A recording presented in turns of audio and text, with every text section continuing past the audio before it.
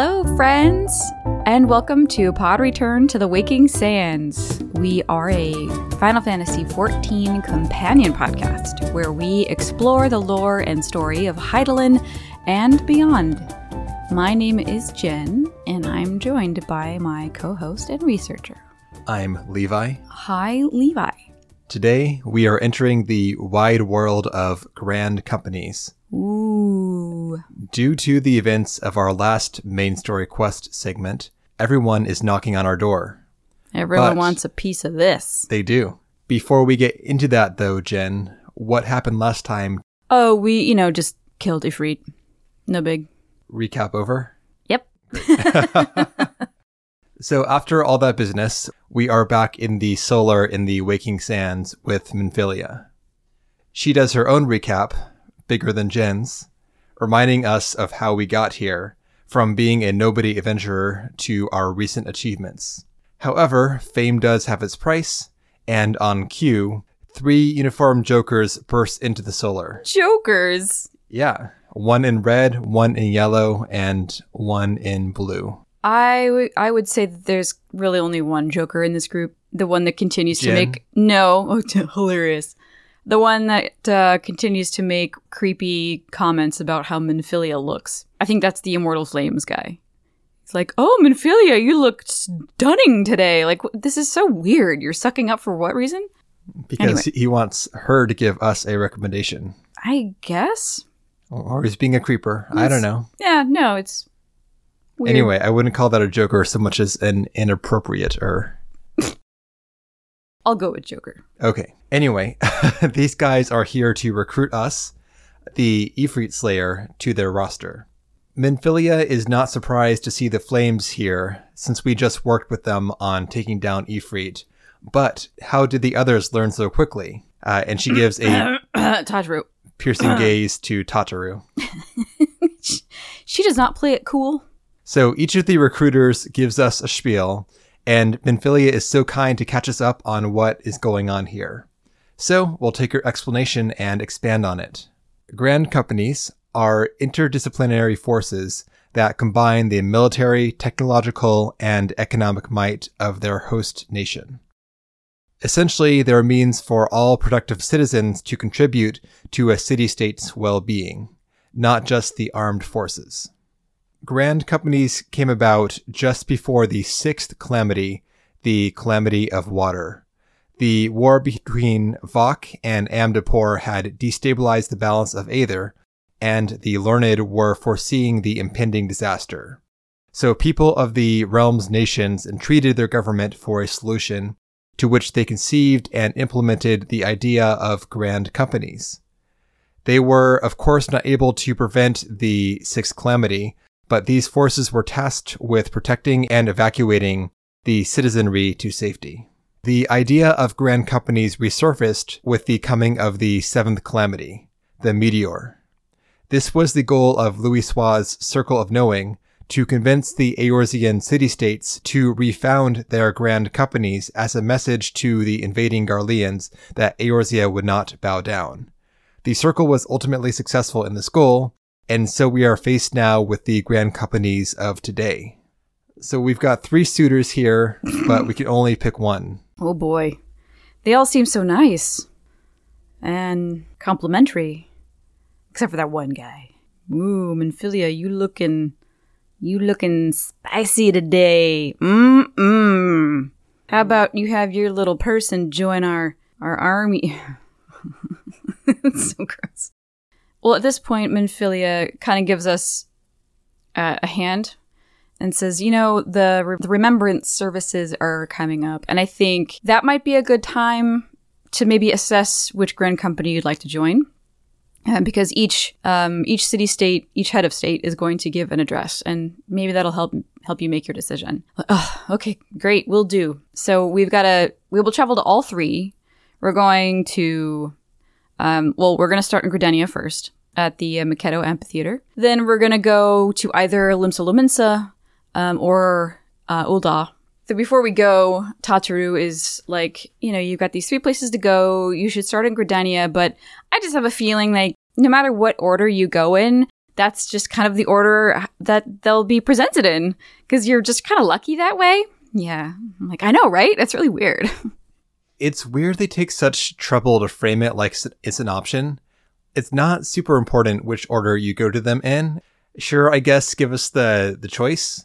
Why not? But it talks in circles about how the events will rearrange themselves to accommodate the order of our choosing. They just want to make sure that the narrative is in line with our player choice. If we decide, you know what, I'm not going to Gridania first, I'm going to go to Limsa first. And by sheer chance, that's the order they happen in.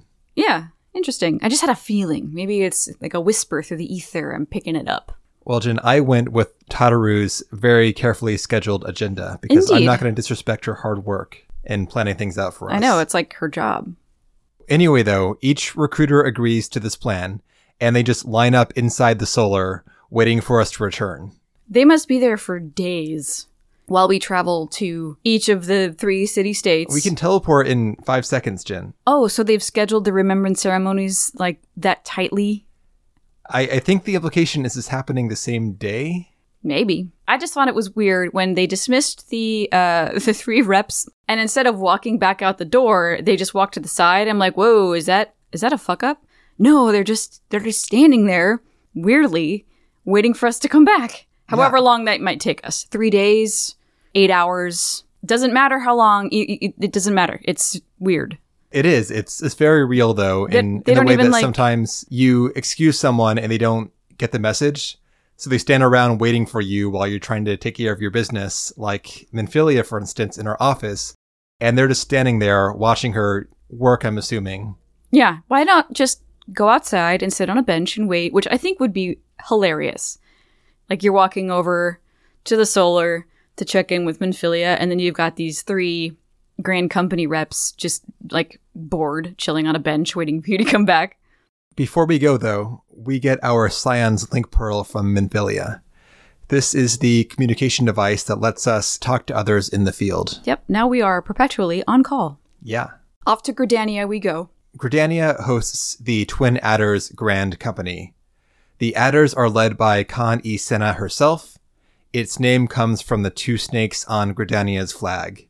Those serpents, incidentally, represent the unity between the Elizin and Here that was forged in the subterranean Gelmora. This means that the Twin Adders symbol is somewhat exclusionary of the other peoples that have come to reside in Gridania since then, but the tradition still holds. Gridania's fighting units, the Wood Whalers and God's Quiver, are also part of the Adders as of the Calamity, meaning that Gridania has no forces that are independent of the Twin Adders. So we arrive in Keto's Amphitheater, the premier outdoor event hall in Eorzea, and listen to the audience's hubbub. Soon, the elder Seedseer Khan E. Senna steps up, and the crowd quiets down. She's joined by 3 other Seedseers, but they don't speak here. I think technically there are 2 Seedseers, and then one... Yes, you're Brother right. He's a Isumian Bajal, not a Seedseer. Correct. He's the guildmaster of the Conjurers Guild. Yes. But they're all Pajals up there. And when you say crowd, also, that's a little generous. It is an intimate gathering. Well, the Gridanians are a modest folk, Jen. And apparently so are the Oldans and the Limsa. Like, literally, it's 25 people just kind of milling about, which I thought was a weird choice. When it starts, there's just kind of, I mean, it's very sparsely populated, the amphitheater. Like, all of them, really. The rooms get a little bit smaller in the other 2 spaces, so it seems like there are more people, but it's about the same. It's not that much. So they're not really addressing, like, a large group of people. I'd call it a resource limitation, Jen. But it's just interesting because you just assume that for something like this, you know, that it's the 5-year anniversary of the Calamity. This is a really kind of a big deal, this remembrance ceremony. I think the implication is that there are more people there, which is why it doesn't actually pan over the entire audience ever. It'll show you bits of them. It almost does. And it's just like the density of the crowd. Anyway, it's just, when I first played, I thought it was weird that there were so few people for something that seemed like a really big deal. We'll call it a representative sample. Sure. Like, I understand, you know, limitations of hardware and whatnot. It's just something that bothers me. That's all. Anyway, if you're done nitpicking, Chin, do you want to carry us forward? Well, I didn't write anything down about Connie Senna's speech. What the fuck? That was like 5 minutes of voice acting. Correct. Well, okay, so what happens? Every different leader gives a different speech, which in a very big sense is the same, but they are portrayed very differently. Connie Senna is the biggest fart of them all, in my opinion, because she sounds like she's a narrator on a history, like a history documentary, where she's reading as the camera pans over sketches and old photographs, because she has no emotion. Through great effort, they proved their worth to the elementals, and were granted a place beneath the boughs. So it was that Gridania was born, some 5 centuries ago. It's very measured and solemn, her speech. And it focuses very much on, and that makes sense because of who she is. And not that Gridania is full of pacifists, but they're definitely focused on maintaining peace and the sanctity of the Twelves Wood, recognizing that, strength and unity, etc. I mean, the strength and unity thing, that's the common thread through all of these speeches. Well, she uses the same tone of voice to, send you on an errand as she does to talk about the noble sacrifice of all those who died in the Battle of Cartano and the Calamity. Yes. She is a one-tone person no matter what. And I think that this falls very flat as far as these remembrances go, because she is so removed from the content of what she's supposed to be conveying. And also, she spends the most time just saying what happened of all the other leaders, too. Yes. The others will actually take a personal stake in it and talk about them, but she will just, in a large part, list facts about what happened beforehand. And then she'll list more facts about the current dangers that threaten Gridania today. Mm-hmm. Mm-hmm. And then she closes with this message of unity at the very end, but in the exact same tone. So for me, this one really fell very flat. Yeah, it's definitely the least rousing of all the speeches. So if they're trying to piggyback on this event to recruit this, well, I hope that wasn't their goal in Gridania, because this wouldn't have done it, I don't think.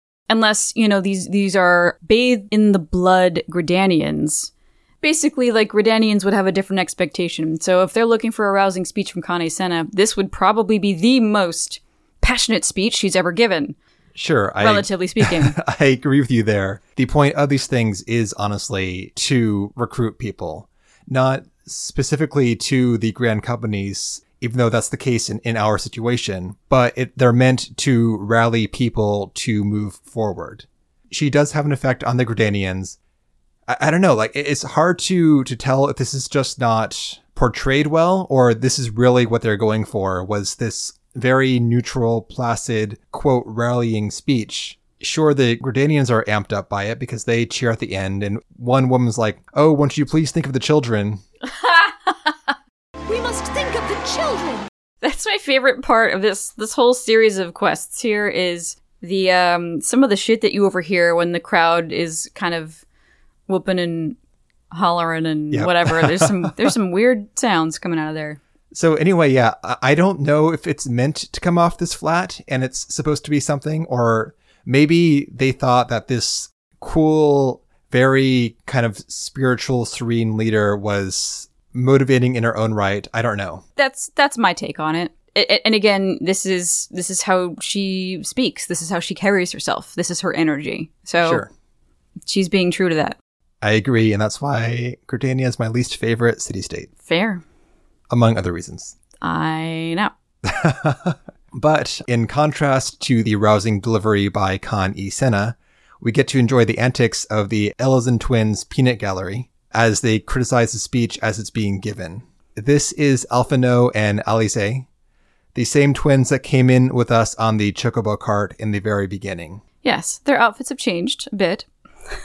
They walk up next to us to watch the speech or listen to the speech. In this era, they are dressed exactly the same. They are two same height, teen short Ellison with short white hair. They have the exact same haircut.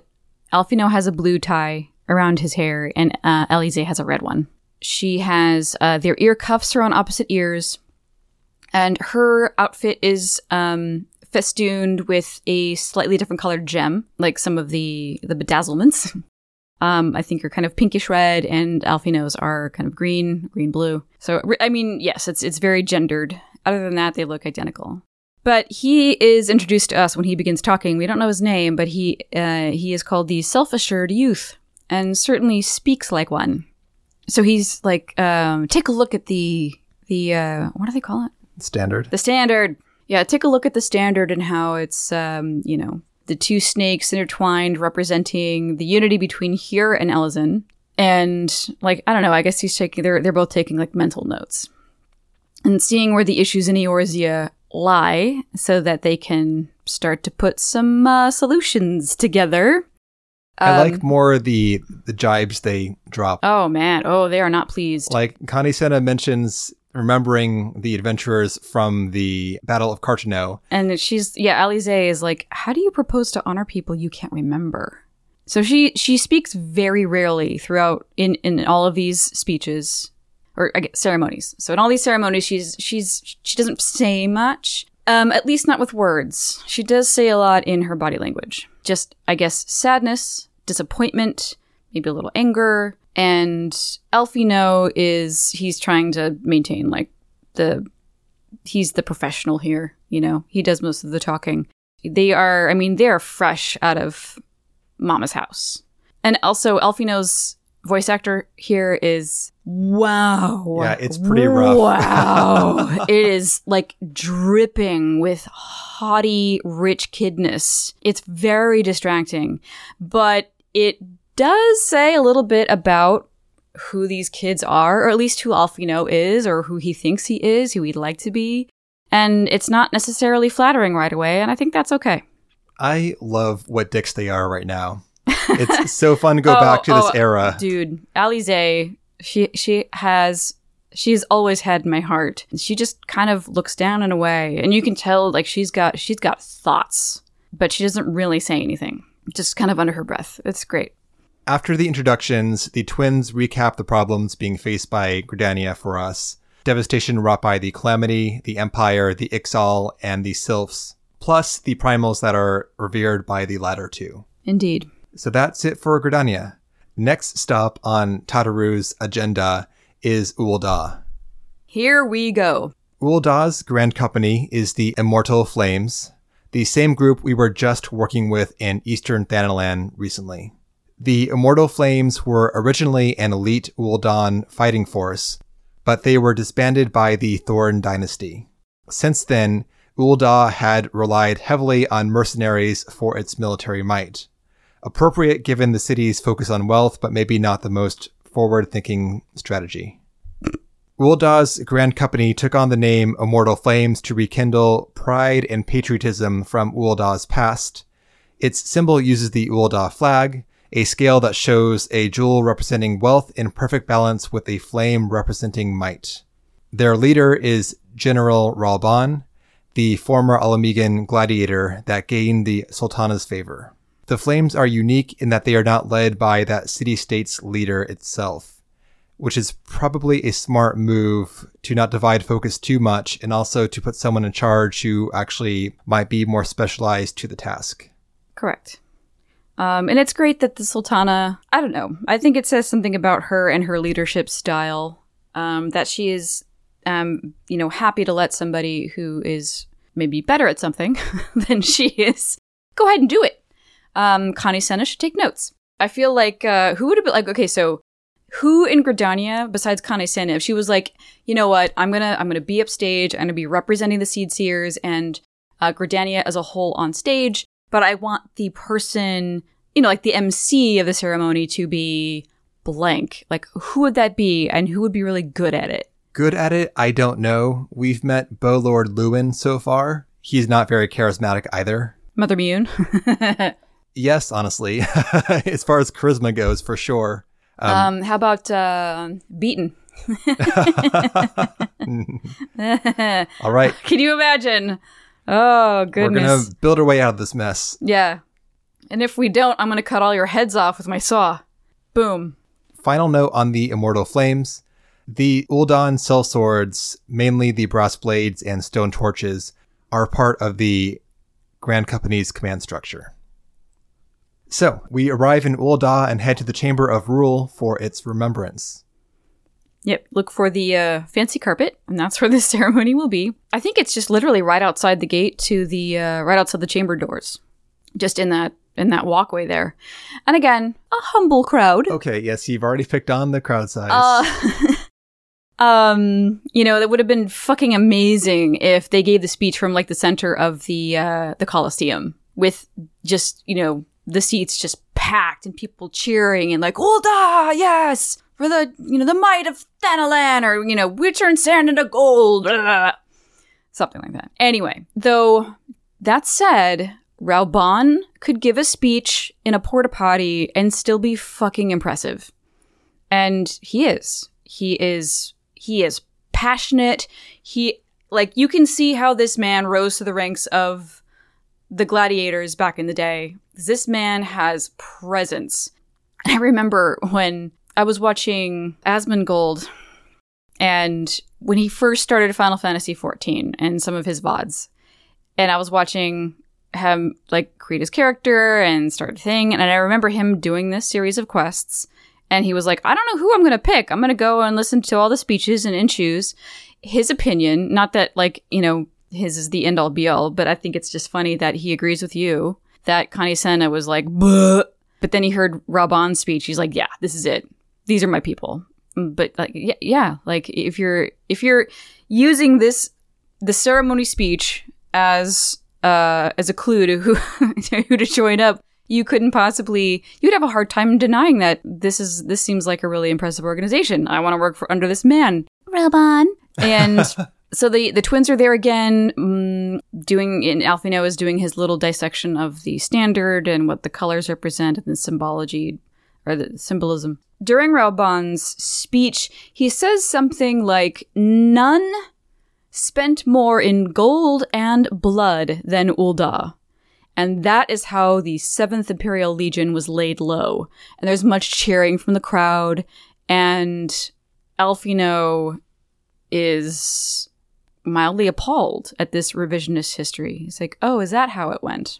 Yeah, totally ignoring contributions of the Warriors of Light. There's no mention of them whatsoever. Ignoring the contributions of the Circle of Knowing, as they were known then, and how they were praying to the 12, and Louis Sua's efforts to imprison Bahamut once more in a desperate attempt to save the realm. None of that. It was, Ul'dah sacrificed the most, and they spent the most, and that's how that happened. So, yeah, I understand why the twins are fucking upset.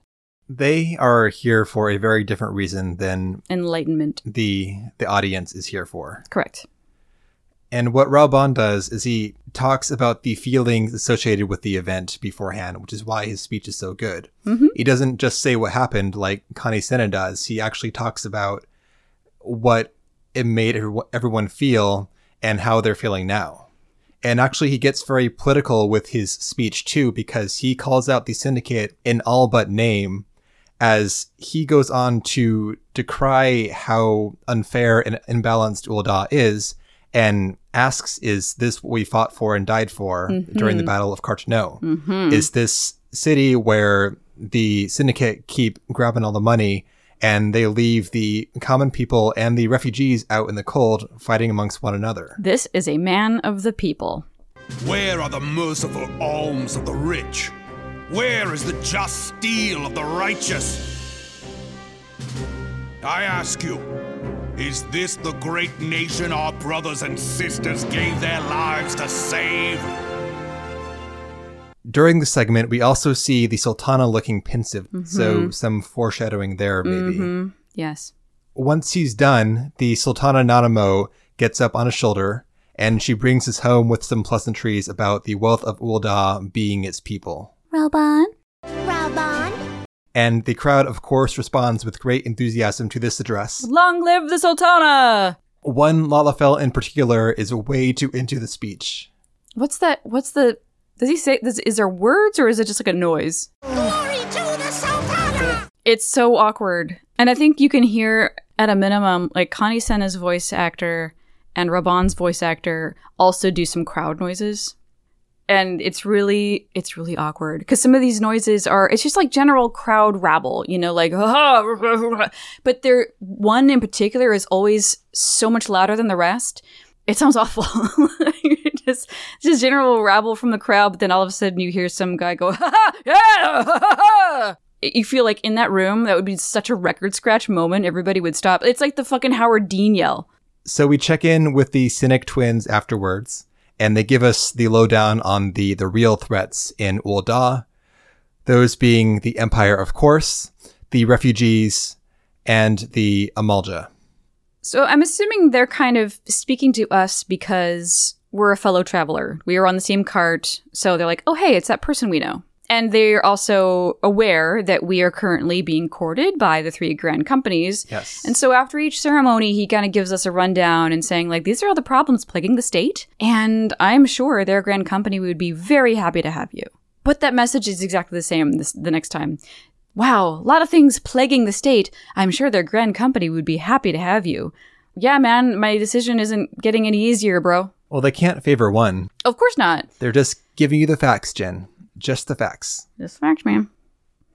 The last stop on Tataru's agenda is Limsa Lominsa, whose company is the Maelstrom. The Maelstrom originates outside of Limsa, in fact, with the seafaring nation of Nim. This is one of the OG grand companies that was founded during the advent of the 6th Calamity. To delay the Calamity's floodwaters, the Nimian Marines created a vast whirlpool using arcane geometries, not dissimilar to the magic practiced by the Arcanists in Limsa today. Cool. The whirlpool drew the waters away long enough for much of the city's citizenry to escape to high ground. However, that same whirlpool destroyed the nation's capital. Whoa. We'll be back to Nim again pretty soon, actually, Jen. After these messages, we'll be right back. I swear that you've already done that. Really? Yes. Interesting. That's totally possible. Well, Jen's Nickelodeon pilled. Mm-hmm.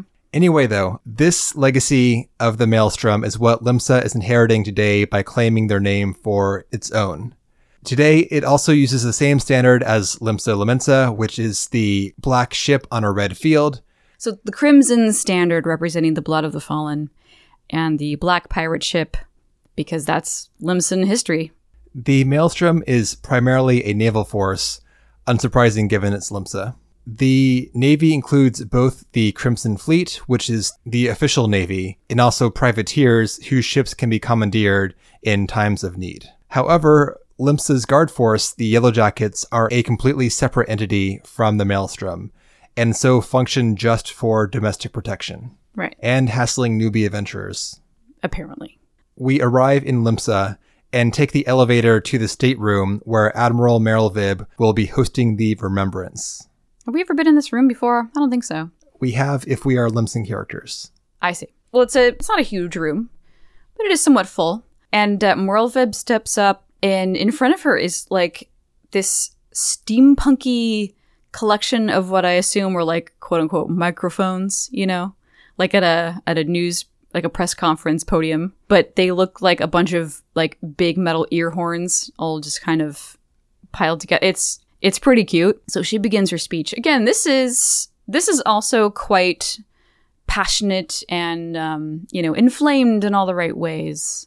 I'd call this more of a memorial than a motivational speech in a way. And chock full of maritime analogies. Of course.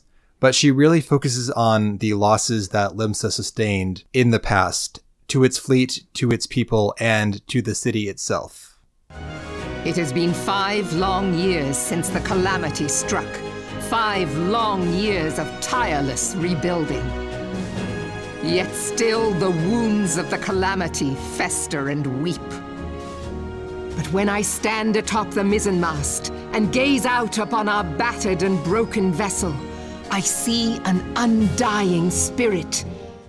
She also mentions prior to the calamity, when all of Eorzea had to join in against the Garleans, that she said that literally everybody came together for this. That include, from the Maelstrom to the Bloody Executioners, which is incredible. Knowing what we know of the Bloody Executioners and how, like, anti-establishment. Like, they're most anti-establishment. But here they are joining the fray. I think that spoke, for her to mention that, I think that speaks a lot to the importance of unity and how we've done it before, we can do it again. I didn't notice that the first time, but I don't think I really knew of the bloody executioners. Sure. So this time I do, and I'm like, ooh, okay, that's huge. Good job, guys. Speaking of naval metaphors, one of her closing remarks is that a crew without unity is no crew at all. 'Tis but a mass of drowned men. So the overall message of her closing is that the Limsons must unite, and they will all endure these hardships together. Alphino is particularly cutting during this speech. He actually straight up disses the Limsons directly mid-speech about how their love of independence is just like that of the beast tribes they are so mortally opposed to. Right, yeah. So they love freedom, but it's bought at the expense of villainizing and marginalizing their neighboring beast tribes. So just cutting right through to the heart of the matter, to the reality of the situation, would not be effective in a, speech intended for unity and recruitment, but important information nonetheless, calling out their hypocrisy. So we get the twin report afterwards, and we learn that the kobolds and Sahagin, with their associated primals, plus the Empire, of course, are the primary threats to Limsa today. And then before they can deal with them, though, they have to solve the division within their own ranks between the old guard and the new united Limsa Liminsa. Yeah, it's a state of pirates. So there's a lot of, like we saw in all of the job quests we had in Lenosia. The difficulty in assimilating all of these myriad pirate factions, and all their infighting and the resistance to change and all of that jazz. And at the end of her speech, the audience erupts in applause and cheering, and over the din, you hear this guy go, "Where's me cutlass?" It's so loud.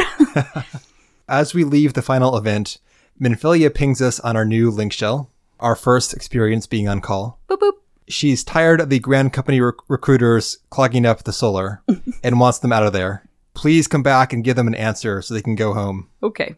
We return to the Waking Sands, and we give them our decision. Jen, who did you decide on? I went with the Order of the Twin Adders. Interesting choice, given your feelings about the experience. What drove that decision? The fact that I started in Gridania. I feel a loyalty. Like we discussed, I think that the Ul'dan event was hands down the best as far as the content and the delivery goes. Yeah. But I did Ul'dah for my first playthrough, so I went with Limsa instead. Nice. Also, same. Like, my first playthrough was Ul'dah, so I wanted to change it up. As we ruminate in the Waking Sands, though, the action jumps over to Alphino and Alisaie, who are at the quicksand in Ul'dah, also recapping matters from these ceremonies. And they're escorted by two other jokers, these big Rogaden who are wearing black suits and red gloves.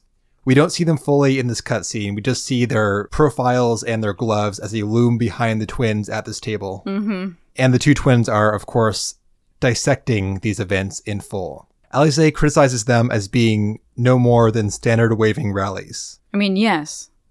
Yes, they were. Along with that, she says that the Calamity in the 7th Umbral era were barely even mentioned. I think the only mention maybe was Kane Senna. I mean, of course, the Battle of Carteneau is one thing, but the Calamity is something else entirely. Alphino responds saying, well, yes, of course, these were standard waving rallies. That was kind of the point. And also, nobody mentioned the Warriors of Light, at all. And that seemed like a very conscious decision by all three heads of state to not mention them for some reason.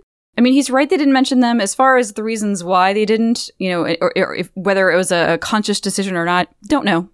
But they didn't mention them. I'm assuming yes, because Alphino is very politically minded, and he explains to Alisaie that the wounds from the Calamity are still fresh, and right now people need to look forward more than look back. Right. He thinks they're trying to avoid dwelling too much on the pain of the past, but to take steps towards righting the future. 100%. But this pisses Eorzea the fuck off. Oh, gosh. Oh, yeah. No, she has her fucking ideals, and she is heavily motivated by this sense of justice and righteousness, and that will persist forever. And that's why she's so fucking amazing. Alfino is a little less self-assured, despite him being introduced to us as self-assured youth. Maybe that self-assurity is like a little misguided at this point, but Eorzea, I mean, her soul is true, and like she has this vision of how the world should be, and it can be this way, and I'm going to instigate that shit. And that's kind of what she says to Alfino before she runs away. Yeah, so she slams down on the table. Oh, her line here is great. Yells, "Our grandfather would never entrust the fate of the realm to despots who rewrite history to their convenience." Oh, yeah. Oh, yeah. Eorzea runs off, being tailed by the 2 bodyguards. And Alfino stays here looking smug and all-knowing, all-superior. Mm-hmm. At one time, we shall see eye to eye. Implying that she will see things the way he does. Yes. Eventually. They both want to, quote, cure what ails this world, but Alfino is more interested in a political path involving Eorzea's power players, while Eorzea is going to go and find another way to see what she wants come into being. Yeah, I think Alfino intends to start at the top, and Eorzea wants to start at the bottom with some grassroots stuff. Because Alfino definitely is more like diplomatic. And he thinks, I think he has a little bit too much faith in the system at this point. So that's maybe why he decides to go. At least that's my impression, is that, he's going to talk to the people the decision makers, and has faith that they will act in the best interest of Eorzea. Well, they both have growing up to do. Oh, yes. So. It's pure idealism. But there they are. Back in the Waking Sands, we give our answer to the officers, after which we are summoned to that company's office in their respective city.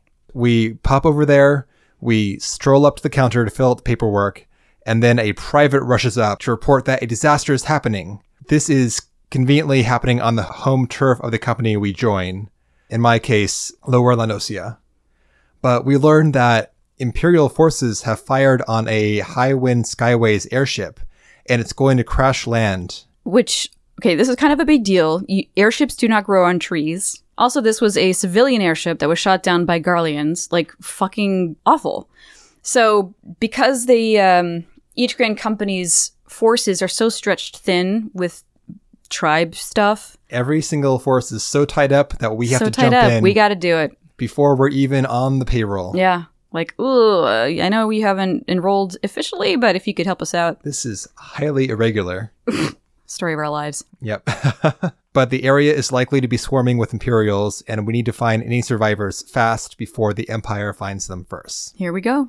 So we hustle to the crash site and find an airship crewman, a goggle-wearing Rogaden with blue skin and short gray hair. It's like silver and gold hair. Great. Seriously, yeah.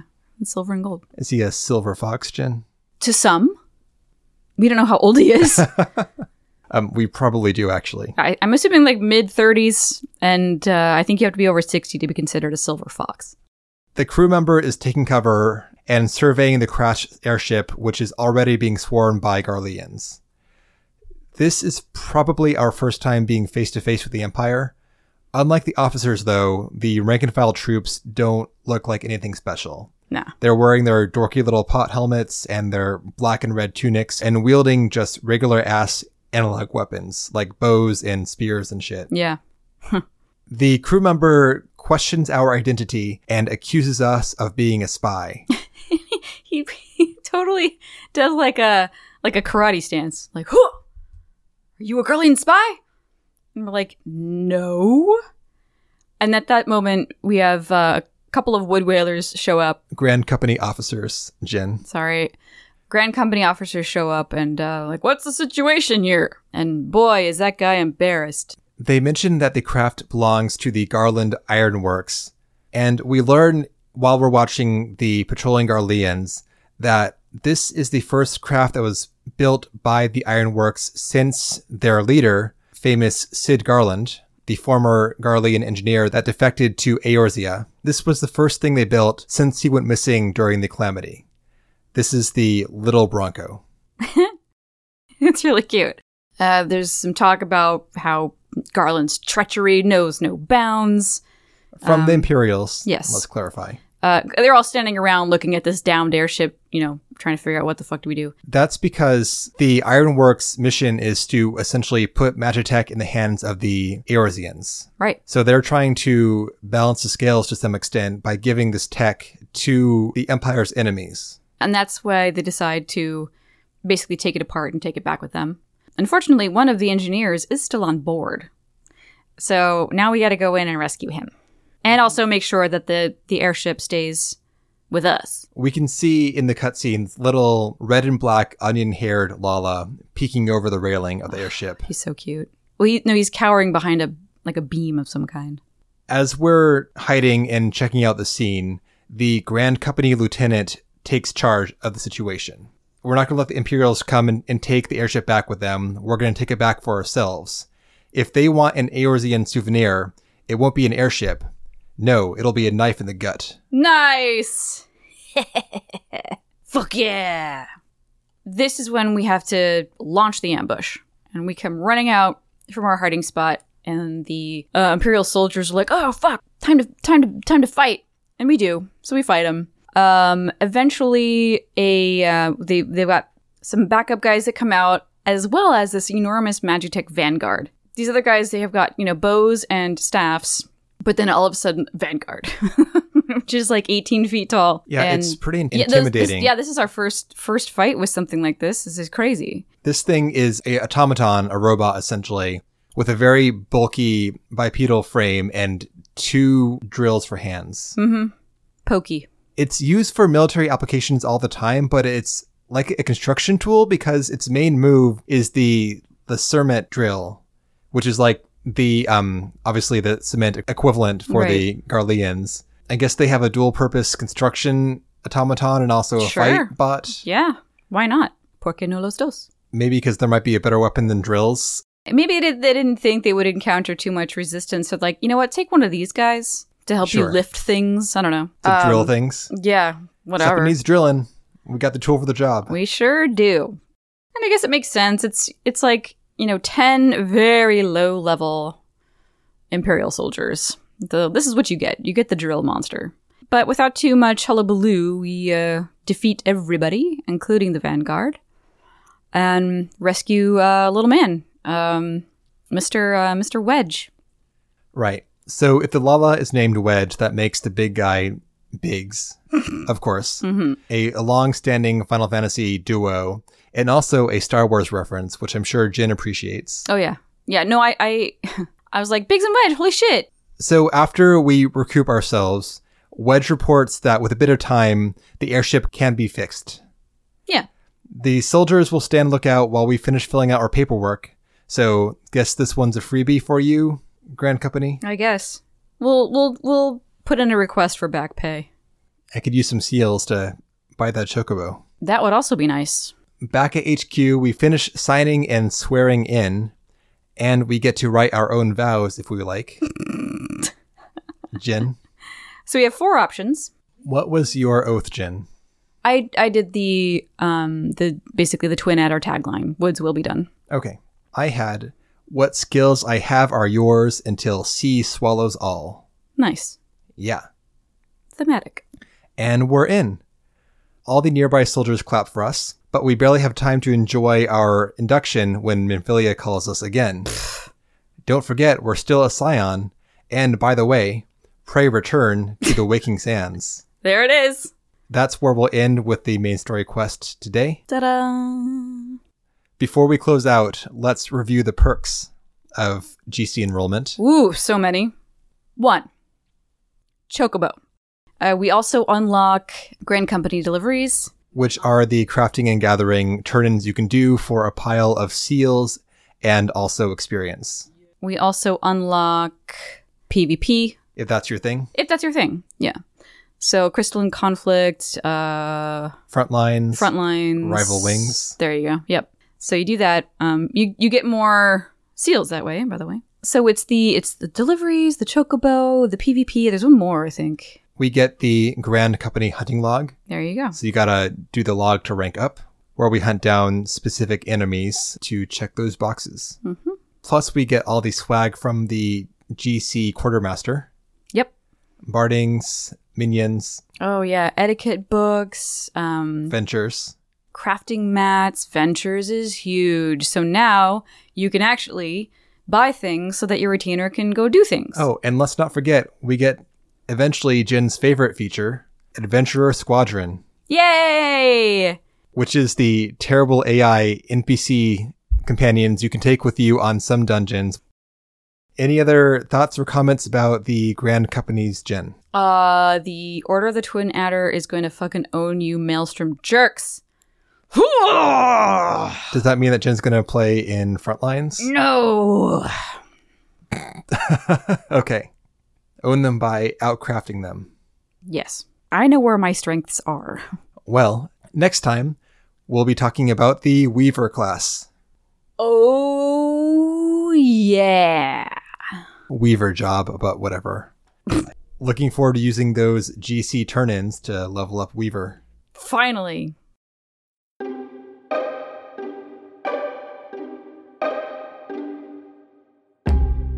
Well, that'll do it for today's episode. If you would like to get in touch with us to say stuff, share stuff, ask stuff, you can at podreturnffxiv@gmail.com. You can also get in touch with us via Twitter at podreturn. And we super hope that you enjoyed the episode, and we will see you next time.